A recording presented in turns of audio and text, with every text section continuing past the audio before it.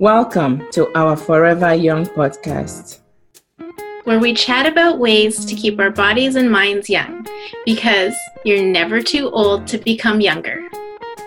My name is Christiana Eggy. And my name is Sherry Marie Chu. Hello, Sherry. How are you doing today? I am well. Actually, I have these new calluses forming on my fingertips from learning how to play the ukulele. Really? Is this a new instrument to you? It is, and it's so much fun. I'm learning online. I'm actually learning with a group of Filipino seniors. Oh, wow. That's awesome. I actually had a trial run with one several years ago when the children were little. One of my family members at the retirement home thought it might be something that would spark an interest. Unfortunately, there was no. After a few days, I took it back and said, thank you very much. However, they all ended up playing wind instruments. Okay. Yeah, so that was, they did pretty well, actually. They were in their school bands and so forth. That's fun. Except my daughter, but yeah. So did you know that music is really good for your brain? I mean, I did. I knew that music was good for your brain, but I've been doing a little bit more reading about it lately. And that's why I thought it would be fun to chat about music today and what it can do for your brain. So we're going to invite our friends to get comfortable and we're going to chat about music today. Wonderful.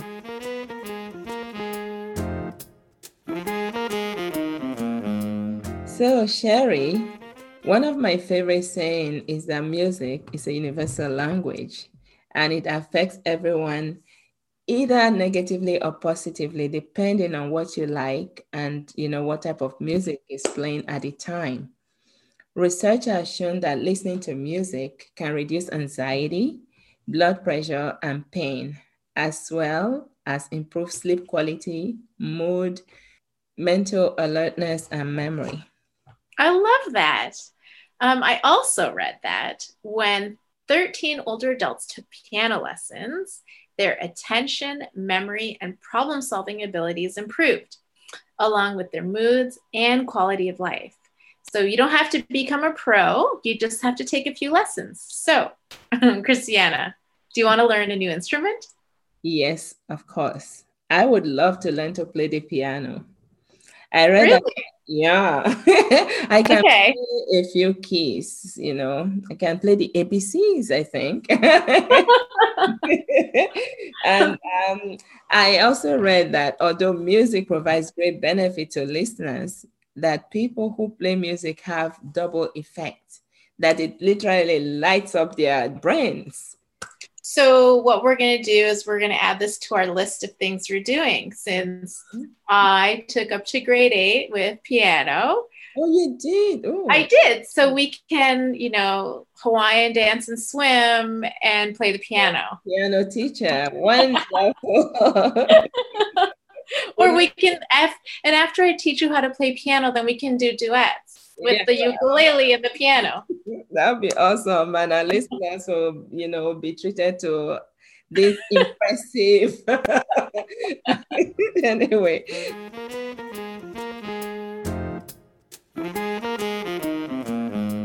So, but actually, Johns Hopkins researchers have had dozens of jazz performers and rappers improvise music while lying down inside of an fMRI. That is a functional magnetic resonance imaging machine to watch and see which areas of their brains light up. Music is structural, mathematical, and architectural. It's based on relationships between one note and the next. You may not be aware of it, but your brain has to do a lot of computing to make sense of it. I think I know, because that is why I'm not coordinated to play the piece as it should be played. So don't you think? I don't know, Christiana. I think you're very talented and you would definitely learn how to play the piano if you put the work. Yes, definitely. My brain struggles with putting those coordinations together. No, you can learn it. No problem. Just one step at a time. It's simple. Okay. But I love hearing about our brain being like that. Well, that music is mathematical and architectural. It makes it sound so amazing, but complex. I don't know, but it's very simple. You can learn how to play piano for sure. But I also love what music does for our brains. I think it's incredible. But did you know, Christiana, that listening to music that is not from your era can help jumpstart creativity? So this means you need to listen to your children's music or the music that your parents listen to. You know what? I have music from my children's generation pat down. I have no choice. I mean, I am exposed to it every day. The only thing though, it has to be clean because there are too many swear words into this music. Yeah. It's important to know that even though you receive health benefits from music that you like and music that appeals to you, that music that is unappealing can actually cause you to have stress. It increases. No way.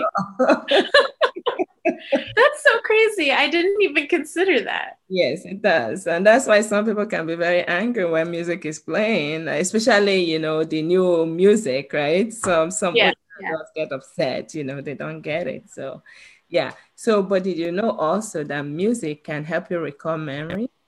For example, listening to a specific song might help you remember the day you graduated from high school and when you met that special someone, how you have your song, right? Yeah. And also trigger an emotional response of happiness or sadness.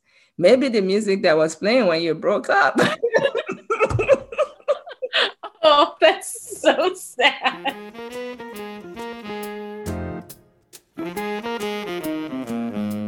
Yeah, I mean, music is so impactful, and I have to say, like U2, like the band U2, always reminds me of my summers at camp. And there are definitely songs too that take me back to my travels. So, yeah, I can see how music can definitely help you recall memory. Yeah, and much more than that, much more than sparking creativity and helping us to recall memories, music has also been used for therapy with anyone, but mostly with older adults with Alzheimer's.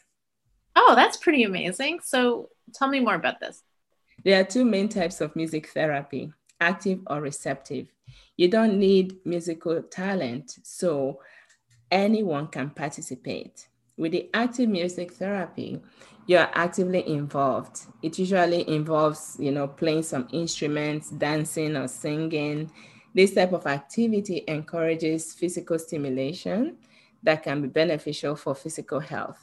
Whereas receptive music therapy involves periods of time for mindful listening and typically involves curated, recorded, or live music. The song of choice also reflect the person's culture, generation, and personal experiences. Okay, so that sounds quite doable for anyone. I know that music helps or encourages us to move. And so that makes sense, like seeing so many people that are plugged in while they're at the gym. I mean, when I'm at the gym, I listen to audiobooks and podcasts, but I know a lot of people around me are listening to, maybe quick or fast paced music, especially when they're doing cardio at the gym. Yeah, that's exactly what music therapy helps you do. It encourages people to move. And when you move, you increase your heart rate and get some cardiovascular exercise benefits. This can in turn improve muscle, bone density, flexibility, balance, and coordination, as well as mood improvement. So music can do everything, Christiana. Like it's so amazing, right? I mean, it's so encouraging. So I know like some people will like pump up the music in their house and they'll just dance around the house cleaning or just getting their steps in and increasing their heart rate. I think the power of music is incredible.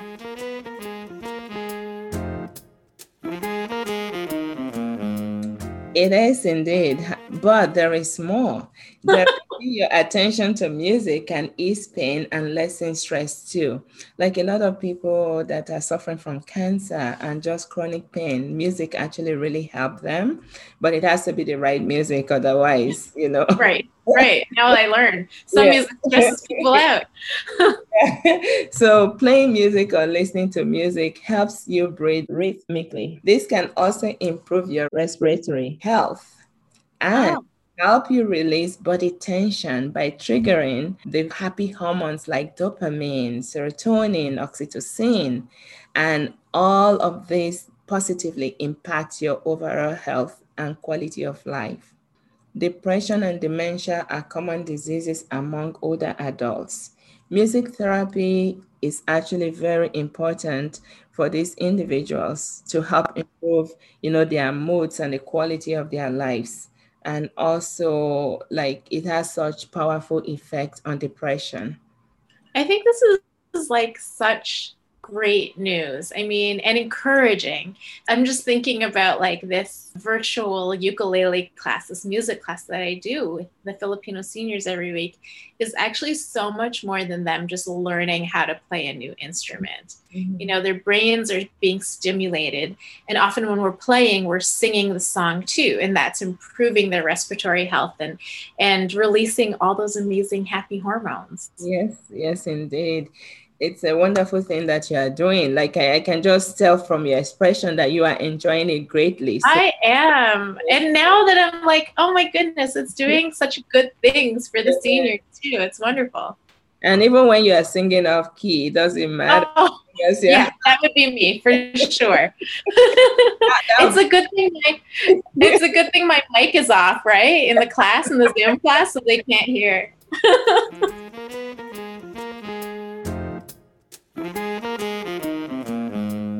So, okay, let's get back to music and Alzheimer's. So, Okay. music is linked to memory. And as you go through life, you'll likely associate certain songs, artists, and genres with major milestones and events like we talked about before. I just want to say that we were laughing before when I said music, can trigger a breakup. And we were not laughing at breakups. I just want to correct that. But it's just that it's one of the ill effects that, it can help you have happy memories or bad memories, right? Right, right. Same for adults with dementia. So, Alzheimer's disease, affects, certain parts of your brain, especially your short-term memory, but that long-term memory, sort of stays with you. And I have one of my residents, this lady, she enjoys singing. She used to sing all the time. And if she has been in palliative care for the past several years, it's a blessing that she's still with us. But whenever I start to sing with her, it's a long way to Tipperary. You should see her light up, and oh gosh, she's got a beautiful voice. So I let her just take over, right? But she loves it and she sings it. But I find that recently she's starting to forget the words, but she still has the tune pat down, Oh, wow. and then she comes back and she really, really belts it out. At Yeah. the end of every session, she will say, "Thank you. That was so nice." So I really enjoy doing that with her. Whenever Yeah. I go into that house, the first thing I do, I go to her, we sing a couple of songs, and My Bonnie Lies Over the Ocean is another one that she loves. So musical memories often go untouched by Alzheimer's disease. And I think there was something that was sort of circulating on LinkedIn and social media recently about that lady who was a ballerina.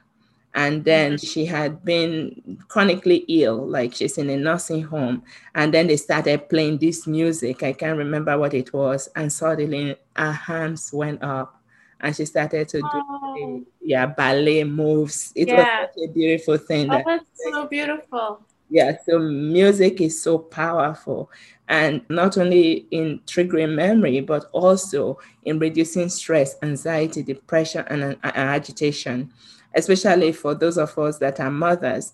You know that, there are certain songs you will play that will, help your baby calm down, Yeah. or parents with babies that are colicky. Yeah. Music can also help to soothe them.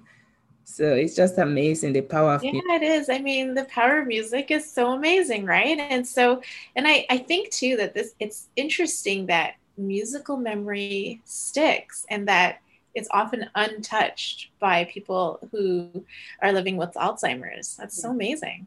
Yeah, it's a beautiful thing. And so, like, even again, talking about people with Alzheimer's and other types of dementia, although they may find it hard to communicate, and this often leads to isolation and depression, music provides a way for them to express and communicate with their caregivers. I know that one of the most important programs that I have in my home is music and dancing. You know, it doesn't matter who, you just see them moving, dancing to music. It's just a beautiful thing to see. Definitely. Yeah. Familiar music helps those with Alzheimer's, maintain a grasp on experiences and their identities. So music therapy helps them to keep that hold on reality and things that bring them joy. So while there's no cure, music therapy can at least improve the quality of life for people with Alzheimer's and other types of dementia. Oh, I think that's so beautiful. So sharing music with our loved ones can help them feel more at ease and help them to communicate better and be more expressive. And I love this because it's just so easy to do. I mean, it's so easy to pull out our smartphones with the internet. So everything is so easily accessible to find music that, our senior loved ones would find palatable and enjoyable, right? Music that's not going to stress them out. So it's just so easy to do for us to help improve everybody's mood. Absolutely.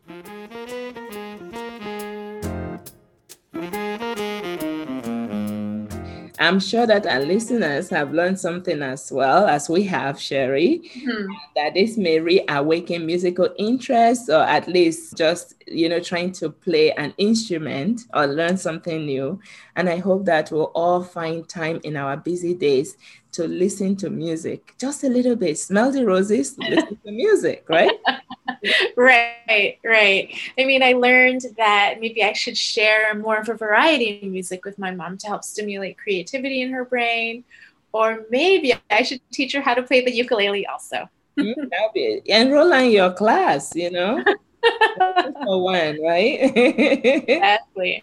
And personally, seeing as I do not wish to leave any benefits on the table, I'm going to keep on playing the piano more seriously so that I'm not only benefiting from listening, I'm going to have my brain completely lit up. That's right. I love that idea. Yes. Yeah. But the ukulele is not for me, though. You never know, Christiana. Tried it, trust me. First piano, okay? Right. So until the next time, I'm Christiana Eggy. And I'm Sherry Marie Chu. See you next time on Forever Young. Until then, keep smiling and listening to music because you're never too old to become younger. The Forever Young podcast is created and produced by Christiana Eggy and Sherry Marie Chu. And it is produced and engineered by Elise Hill. The podcast represents our opinions and those of our guests. The content should not be taken as medical advice. It is for informational purposes only, and because each person is so unique, please consult your healthcare professional for any medical questions. Special thanks to the Ella Accelerator for bringing Christiana and Sherry together. If you like the show, please tell your friends and leave a 5-star review on Apple Podcasts. New episodes are available every other Wednesday. Have questions? Email us at ourforeveryoungpodcast@gmail.com. We're also on Instagram and Facebook under Our Forever Young Podcast. Thank you for listening.